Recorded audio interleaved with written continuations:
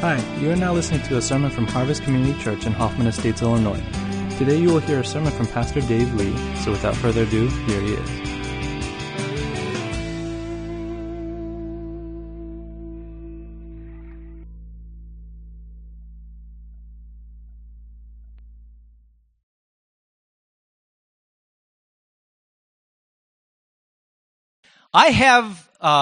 I started at the early part of this year a sermon series that I put off for nearly 2 decades on the Sermon on the Mount. Because on the face of it, the Sermon on the Mount is a very easy, simple sermon. And I longed to preach it, but then the more I learned about it, the more it terrified me how easy it is to get this sermon wrong and turn it into the exact opposite of what Jesus intended to say. And I grew up hearing the Sermon on the Mount preached, and I think what I heard in the way it was presented so often gave me a distorted picture of the kingdom of God as Jesus was trying to describe it. And so I hope that over the course of the last 20-some years that I've been at this, and God has been shaping my heart around the gospel of Jesus, that I'm prepared to honor the spirit of what Jesus wanted to say through this great sermon. There have been a lot of other things that have come up, a lot of other people who have wonderfully taken this pulpit, and I have not preached on this series since before Easter of this year. So this morning I'm picking it up again, and it will take us through the fall. All right? And so this morning we're going to resume with Matthew chapter 5, verses 21 to 25. And I thought about 6 different titles for this sermon until I finally landed on this one, Making Peace. Making Peace. And I want to read the passage with you and look at what it says. We're going to look at the NIV translation of this. And here's the word of God. You have heard that it was said to the people long ago, you shall not murder, and anyone who murders will be subject to judgment. But I tell you that anyone who is angry with a brother or sister will be subject to judgment. Again, anyone who says to a brother or sister, Raka, is answerable to the court. And anyone who says, you fool, will be in danger of the fire of hell. Therefore, if you are offering your gift at the altar, and there remember that your brother or sister has something against you, leave your gift there in front of the altar. First go and be reconciled to them, then come and offer your gift. Settle matters quickly with your adversary who is taking you to court. Do it while you are still together on the way, or your adversary may hand you over to the judge, and the judge may hand you over to the officer, and you may be thrown into prison. First, you would not consider this a feel-good passage of Scripture because right off the bat, he starts with a topic that isn't really something we all like to hear about, but that's murder. And Jesus says very simply something that seems to me like a non-starter, like a no-brainer. He says, you've heard it said before to the people long ago. In other words, for as long as you can remember, this has been the moral standard under which you were governed. That you shall not murder. In other words, you shall not unlawfully take the life of another in anger or hostility or hatred. And if you do it, you will be subject to judgment. Now, I would argue that every sane individual in society in all of human history agreed with this statement, and Jesus is certainly upholding it. I think only a psychopath would say murder is a morally good thing, and we ought to encourage it. Murder is horrible. And it is one of the most offensive acts before God because it takes into your own hands power that only should belong to God, the power over life and death. It is a way of saying to another person, I extinguish you. And that's not something we have the right to do. And if we do it, rightly we should stand under the harshest judgment and face the most severe penalty. The problem with this passage is that so few people over human history have committed murder that just like Jesus' original audience, I think a lot of people are like, oh good, I'll just wait till he talks about something that relates to me. Can I just, maybe this is dangerous. Maybe I don't want to know this. Raise your hand if you've murdered someone. Wow, okay. Someone in the back, raise your hand. That scares me. I actually asked a friend of mine who he's a pastor now, but he was a gangbanger for years and years in his youth. And I said, hey, I'm just joking around. I said, hey, bro, did you ever kill anyone? And he got really serious. He said, I don't know. I've stabbed so many people and run. I'm not sure if any of them died. So I've learned my lesson not to ask frivolously if you've murdered anyone. But because so few of us have murdered, it's easy, just like Jesus' original audience, to think, this doesn't have anything to do with me now. But then Jesus does something shocking, and he radically stretches the definition of murder. And he says, well, I know most of you haven't murdered anyone. But I want you to know that if you've ever nurtured an anger towards a brother or sister, or spoken to them in disdain or disrespect or hatred or bigotry, you are guilty as if you had murdered that person with your heart. Cue the sound of screeching tires. I mean, at this point, I'm surprised the Sermon on the Mount wasn't aborted at that very moment. Because what Jesus said, I picture all these people starting to shuffle out of the crowd. Pastors, we have this saying called crowd reduction sermons, where you say something so radical, so crazy, people start going, this dude's a lunatic. I picked the wrong church. And people start walking out on you. And that's the kind of moment I think Jesus should have had here. Because what he said was, everyone knows murder is wrong, but if you've ever hated anyone, if you've ever spoken words of disdain and disrespect or bigotry or hatred, you are also guilty of murder. Just like the fullness of a mighty oak tree resides in a small acorn, the most morally reprehensible, worst things we could ever do exist in seed form in our hearts and what we might think of now as just harmless attitudes. And I think most people would say, it's unreasonable to somehow link hatred to murder, anger to murder, or at the very least, it's ridiculous to say that if I call someone a fool, it's the same as killing them. And what Jesus says is, that is how it begins. The seed of murder begins with the same attitudes that I'm condemning now. I love the way Tim Keller said it.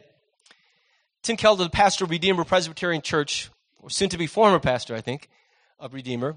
He said that what Jesus is essentially saying is the only difference between me and the most heinous murderer is a difference of quantity and not quality. That whereas that person has killed and maybe killed many in the flesh, I have killed and have killed many in my heart. And that the real difference between me and that person is not that he is radically different from me, but that they have just more of the sickness that has already corrupted and disqualified me. So Jesus breaks down for us 3 hard attitudes that really lead to the same essence and spirit that drives murder. The first of those is anger. And I'm not going to turn each one of these things into a separate point. I don't want to belabor them or make too much of the differences. But I think there are nuanced differences. And the kind of anger he's talking about is the kind of anger that keeps swelling and flaring. The kind of anger that even when you try to be a grown-up and say, this is ridiculous. Life's too short to be this angry. I got to try to make amends. And you go to that person, you try really hard. Like when you're really mad at someone, the kind where you see red and profanity starts coming up in your spirit and you can't control it. Have you ever been that? Am I the only one? Have you ever been that mad? Raise your hand, please. Just help me not to feel so disgusting. Have you ever felt so angry at someone that you wanted bad things to happen? There's a woman who lives in the subdivision across the street from ours, and she jogs early in the morning, and we have caught her in the act. She has this large Rottweiler she jogs with, and that Rottweiler drops massive droppings, and at least half the time she leaves those droppings on our lawn. I don't know why on our route, on her route. Our house is where this dog suddenly has the urge of the bowels. But half the time, she actually puts it in a bag and then leaves the bag on our lawn. Like a Christmas present. The worst kind of present. And just the other day, I woke up unusually early and I saw her jogging. I was tempted to stalk her in my car to see where she lives so I could leave her a gift in exchange. But I remember at that moment, the Lord just pierced me because in my mind, I caught myself going, I wouldn't be so sad if she sprained her ankle jogging. Now, I know that makes me seem so much morally worse than you. Liars. But the truth is, I was like, it wouldn't be the end of the world if this woman sprained her ankle and couldn't run with that poopy dog and he pooped in her yard for a change. And I realized that there's this, every time I think about her in that situation, every time I see that gray Walmart bag of poop on my lawn, my blood rises and it's hard for me to feel anything but disdain for this woman. I mean, how selfish an act is this? And we try to be the grown-up. We try even to approach. And Jeannie actually approached this woman and said, can you stop doing that? And she said, I intend to go back and pick it up. I just don't want to jog with poop in my hand. I'll come back. And she never comes back. And we tried the reasonable way. We're going to flame her on Facebook. You know what, though? We've tried, and still it's difficult to suppress it. And so if we take this attitude of anger and break it down into today's vernacular, it might be something like, I can't even. I'm trying to can and I can't even. Did you ever see that Saturday Night Live skit? It's hilarious. I'm trying to can and I can't even. It's this anger that leads to just quitting. I'm done. I've tried to patch things up. I've tried to be the bigger person, but I can't get past what they've done. I can't change the way I instinctively feel about them. I don't trust them. I don't feel safe. I don't like them. If we're really honest, that's what it boils. I just don't like you. I'm not going to moralize it, find some noble reason why. I just don't like you anymore. I don't want to spend time with you. I don't want to be around you. I've tried to change the way I feel about you, but I can't even.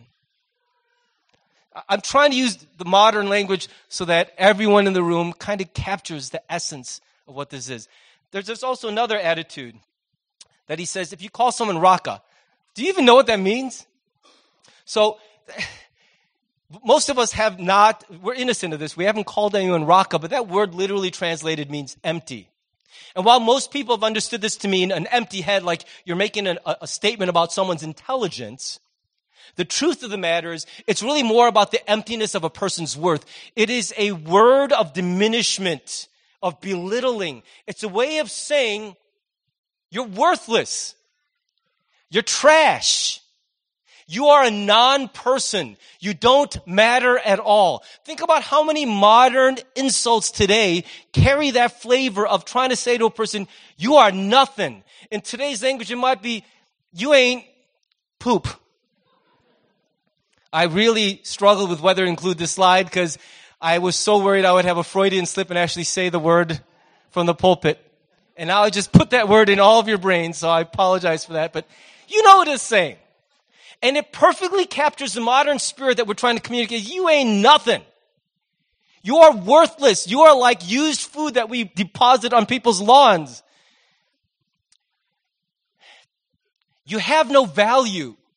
In fact, the reason I can expel you from my life is that your disdain for me, your loneliness for me, your anger with me doesn't even bother me anymore. Bye. You're gone. You could be gone from me and my life doesn't skip a beat. I'm just keep going because you ain't poop. Have you ever felt that towards someone? Or is Noah the only one? I want to say me, but I can't be the bad guy the whole sermon. And we're making light of this, but this is serious stuff. I'm trying to capture it in today's speech, but really this is stuff that breaks the heart of God. And then he says, anyone who says to a brother or sister, you fool. That's based on a Greek word everyone knows. It's the Greek word moros, from which English word do you think we get from moros? You moron! That is a statement about a person's intellect. It's a way of saying You are so dumb, it's hard to be mad at you. I actually pity you now because to be that dumb is its own punishment. You are so dumb that it engenders compassion rather than anger. There's a saying we have in English called beneath contempt, where there's contempt, which is hatred of someone, and beneath, which is of so little value, you have to move up in the world for me to actually have contempt for you. For me to hate you, you got to graduate from a little more school because you're too dumb even to waste hatred on. That's strong. Said in today's vernacular, might be you stupid. And if I understand this correctly, stupid with double O is you're so stupid, I won't even bother spelling it right. You're just that, it's like a way of augmenting stupid. You're stupid. You're stupid. It's a way of saying to someone, I'm not even going to waste it. I don't know why you act the way you do, why you do the, and I've heard this a lot. They're just crazy. I don't have time in this life for crazy people. I don't know why they're like that. And we assume everybody else is just crazy, whereas we're just in pain. We're just having a bad day. We're struggling. Our craziness is always excusable. Everyone else's craziness. Why am I such a magnet for crazy people? It's this way of diminishing another person to say, I don't know why, but it's at this point, I don't need the drama in my life. It's better for me to eject you and just move on because it's not worth the energy to repair this. If I try to repair it, I don't even want the repaired relationship. You're not the kind of person I want to have a relationship with. Now, we've all been at each one of these places, haven't we? It's not other people who go through these emotional things. I've been there. I know you've been there, where you have an anger with a person that just, no matter what you try, you can't change the way you feel about them. I know you felt about someone that they're so beneath you, so not worthy. I mean, you just want to say, you ain't nothing, you're trash, just leave. I don't want you around. We certainly said to someone, you're beneath contempt. I don't even care enough about you to spare a little contempt in your direction.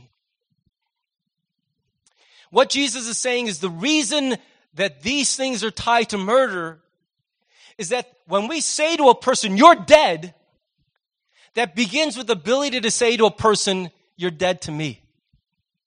You don't matter anymore.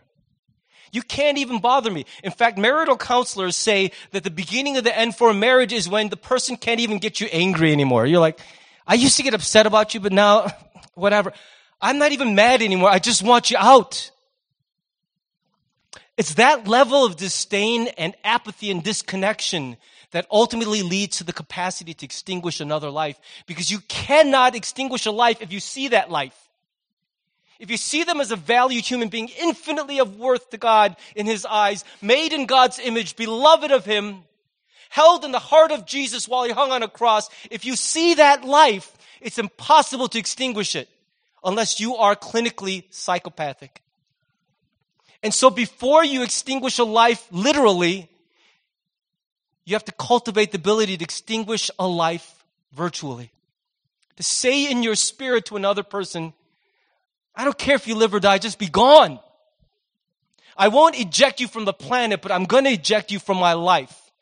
It's not necessary for me to have any part with you any longer. And I want you to notice something. That twice in this passage, Jesus says, it's not just to the world in general He's primarily applying this. But in the book of Matthew, every time He refers to brother or sister, it's always in reference to a fellow believer. Someone bound by the same faith as us. And what He says is before we can even learn to love and reconcile and interact differently with everyone, we have to begin at the very least in the family of God, because the kind of division and anger and hatred and disdain that lead to murder exists not only in the world out there, but in the church, in the family of God, in here.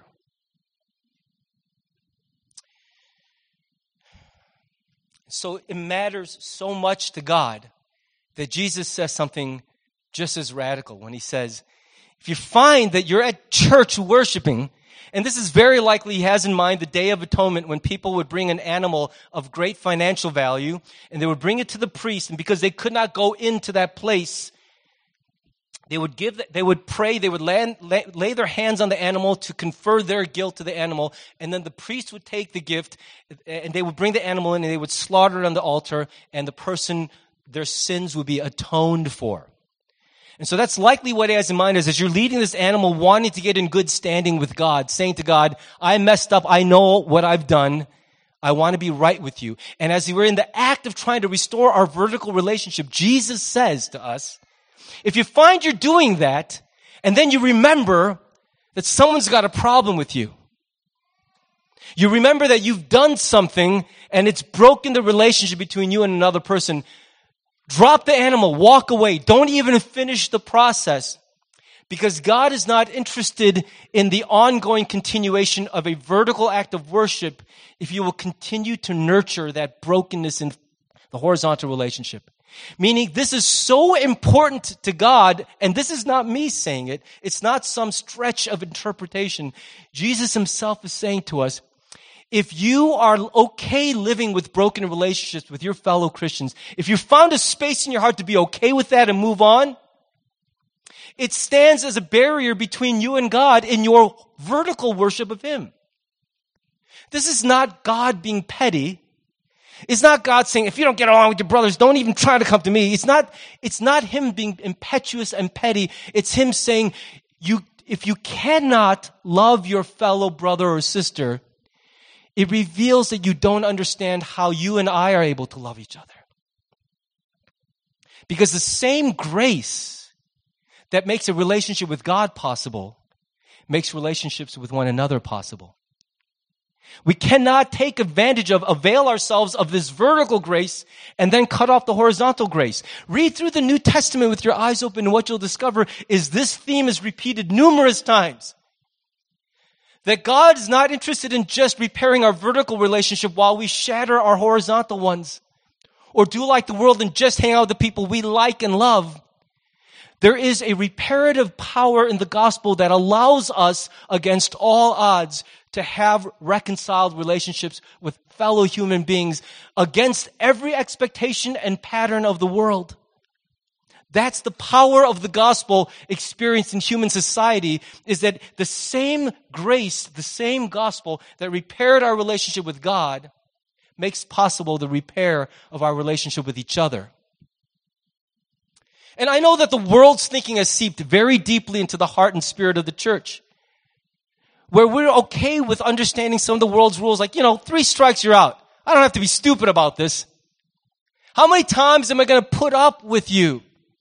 How many times do I have to go to this painful place with you? I've tried, I'm done.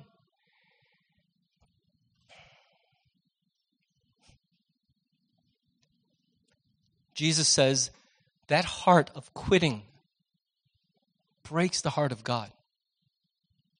Because think about it this way. Where would we be if God had said the same thing to us? Are we really suggesting that we have never put God in that position to say, again? That makes only the 895th time this month you've repented about pornography. That only makes the 5th time this morning that you've repented for being angry and hateful towards your fellow man. That only makes the 50th time this month that you've envied somebody else's wife or husband or child or possession. I mean, haven't we been there too, where we put this in front of God and say, I'm almost embarrassed to say it, but I'm there again, Lord. I'm there again. And what if in that moment the Lord had said to us, I hear you, but what you've done is messed up. Okay, I'm not going to throw flaming darts at you anymore. I'm not going to strike you with lightning, but I'm done with you. I'm not interested in a relationship with you anymore. You can do whatever you want, just don't do it with me. Do it on your own. Can you imagine where we would stand today if the heart of God had said those same things to us? But that's not what God said to us. He said something very different. Now, we shouldn't make too much of the fact that Jesus says, if you're worshiping and you remember someone else has a problem with you, What am I supposed to do about that? I mean, it's not my fault they have a problem with me. But what he's trying to say, and he says it elsewhere in a different way, like in Matthew 18, he says, whether you're the one who has to apologize or whether you're the one who has to forgive, the priority is not on who has to come groveling and begging for forgiveness. The priority is if it ever comes to your mind, if the Holy Spirit ever reminds you that you don't have a good standing with someone in the church, that there's bad blood, a problem between us, that's not something we can just leave alone and continue blithely worshiping God. He says that right there is something that needs attention. And it doesn't matter which position, which side of that equation you're on, whether you're the one who has to repent or you're the one who has to forgive, reconciliation must be the priority of those who have found new life in Christ Jesus. Paul said it at the end of Romans a different way. He said, if it is possible, as far as it depends on you. In other words, you don't have full control over whether things reconcile or not, but we are called to do everything in our human power to pursue reconciliation with people that we have broken relationships with.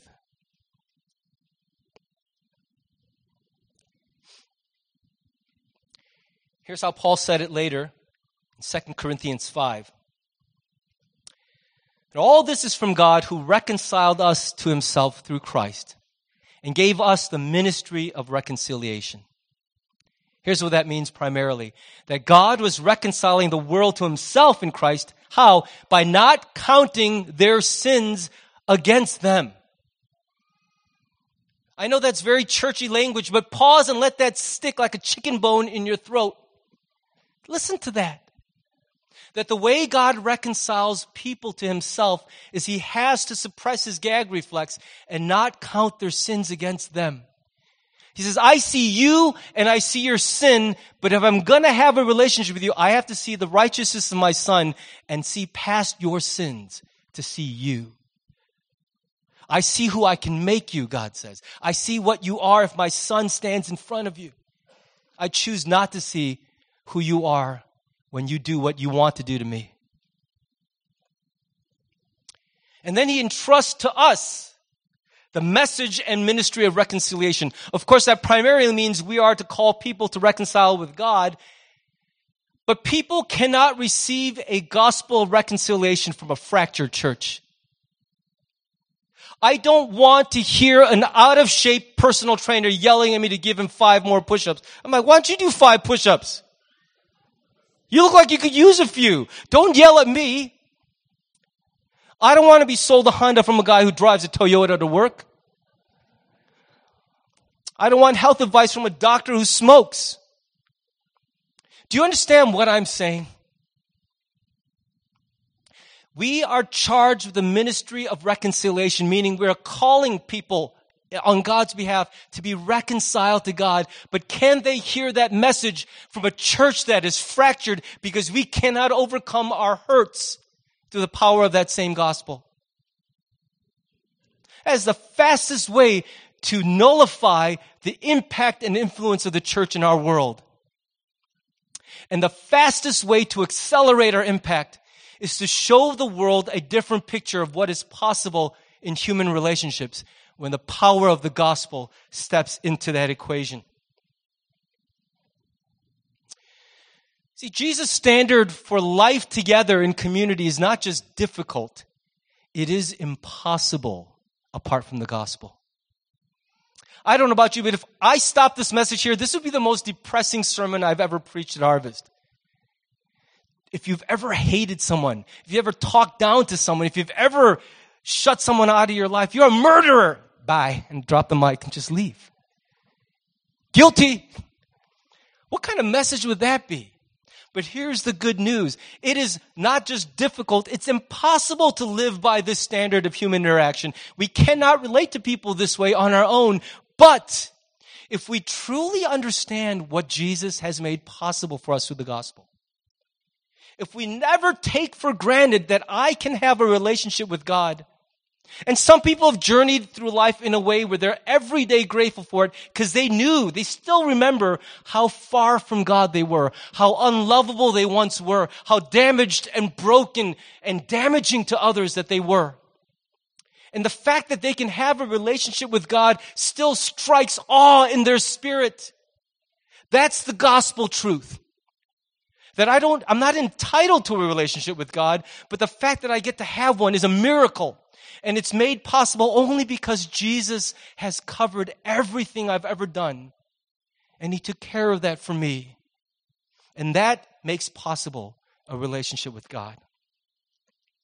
And when we really understand that, it makes possible reconciliation between us and other people. And that's why He says if you're angry or if you shout insults at people, you are in peril of the fires of hell, because He's saying that when you talk that way about another person, when your attitude is that objectifying and depersonalizing of another person, it doesn't say so much about how hard they are to love, but how little we have grasped the love of God for us. Do you understand that? It's not news that there are unlovable people out there. Our president is fast becoming one of those people. I can't read his Twitter feed anymore. I don't know what he's doing. Never mind his politics, just his maturity as a person. It's hard to like the guy right now. And I wish he would be different. And that's nothing. There are people closer to our lives who are really annoying. They're like pebbles stuck in our shoe. I would love to be free of you. Or that slice of apple peel stuck in your tooth for the whole workday. And you just can't get out. You're like, when will I be free of this person? Just please go. And when we say that about this person, you don't know them. There are extenuating circumstances. Yes, Pastor Dave, I heard you. Be reconciled. I can do that with most people, just not with this one chosen relationship, which I just accepted that I'm okay without it. I'm moving on. Please don't push me on this. I won't push you. It's not my job to push you on that. But I think Jesus is saying something to our hearts to say. What He's saying to us is, when we say about another person, you just don't know. It's impossible to reconcile with them.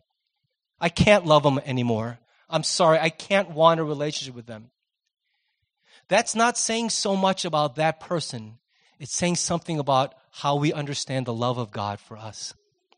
Because wrapped up in that statement is this idea, this implicit idea that the reason God likes me is because I'm one of the good guys. I don't do to God what that person's done to me. I don't offend God the way this person has offended me. Don't be so sure. Because a grasp of the gospel's power is a grasp of the deep, deep, miraculous, impossible love of God for each of us. I mean, what can you possibly say about that other person that we can't actually say about ourselves and our standing before God when He first extended an invitation to us? I've told you many times from this pulpit, if you'd met me at the age of 17, we would not be friends. You would not like me. I would want to be your friend. You would not have wanted to be my friend. At age 17, I was everything you don't like about boys. I was all of those things. I was shallow, arrogant, self-centered, superficial.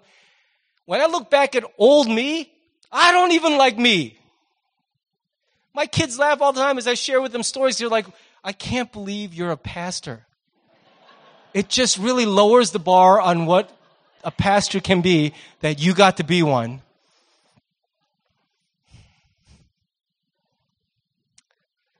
That's how I remember what a miracle the gospel is.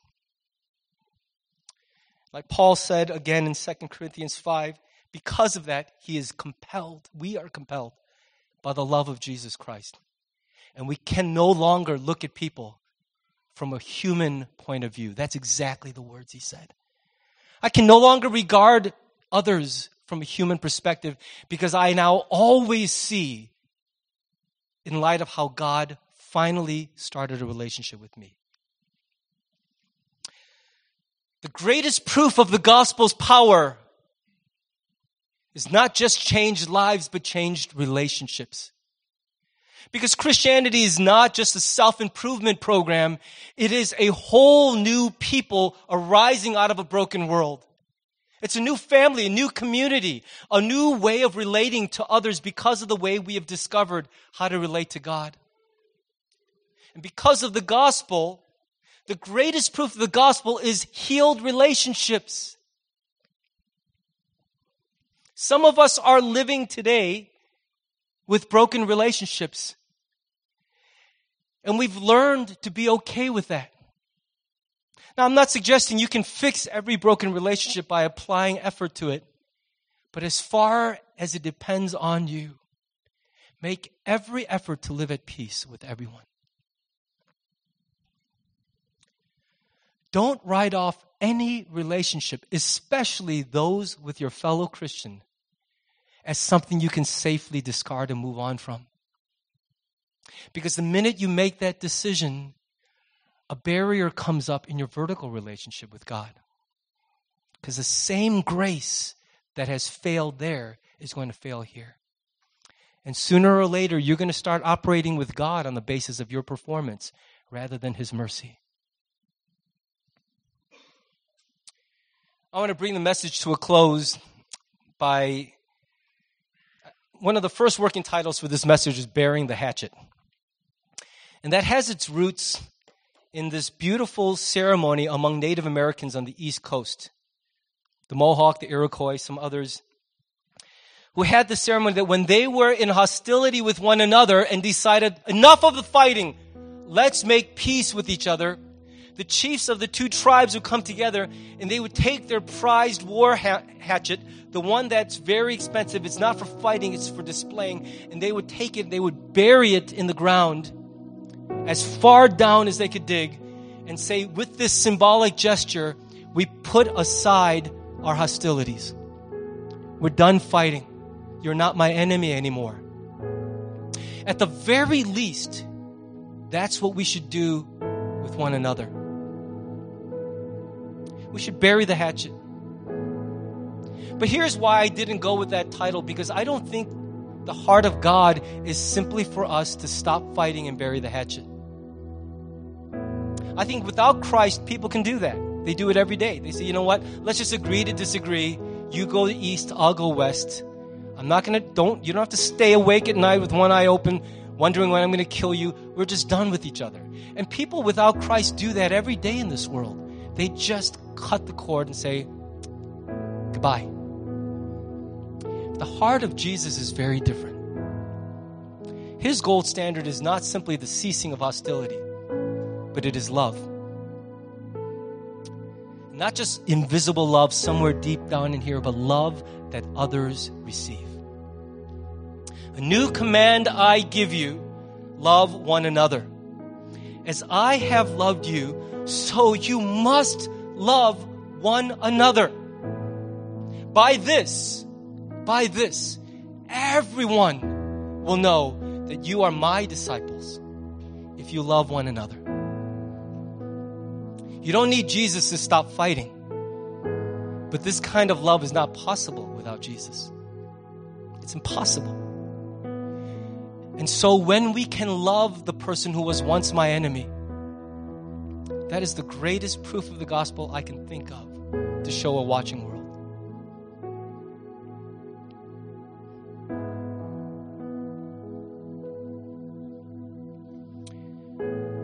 Because of what Jesus did, out of the ashes of conflict can rise a renewed friendship. And I know that somewhere in your mind you've been wrestling as you heard this and you still can't even. You're trying. Don't look inward, look up. The only way you're going to move forward in reconciliation is by fixing your eyes on what Jesus has done for you. And I don't mean that in some generic churchy way. I mean, really think about it. Why should God hear a single prayer we offer? Why should He know our names or care whether we live or die? He does it because Jesus opened the way for us to have a relationship with Him. Apart from that, I couldn't know God. And He could not have the kind of relationship with me that He wants. Because of Jesus, it's possible. And if I trust that between me and God, I have to also trust that that same power can heal the relationships that are broken in my life with others. At the end of this passage, Jesus says, settle matters quickly with your adversary. And I say that now to you. That if during the course of this message, a relationship that is just broken is churning about in your heart, don't hope that in 3 days from now, the force of the message or the work of God will just settle out and fade. Make a decision right now to do something that will move that relationship towards reconciliation. Make a decision that today you will write a letter, make a phone call, do anything that says, I am not okay living in brokenness with someone that God loves. I don't care how many ways the world has given me to be okay with it. God's heart is not okay with it, and I don't want to be okay with it anymore. And I believe what the Lord wants to say to each of us is in this very place where we worship Him, pause and think about your standing with others. And if there is brokenness, seek the Lord's power and do everything in your power to reconcile.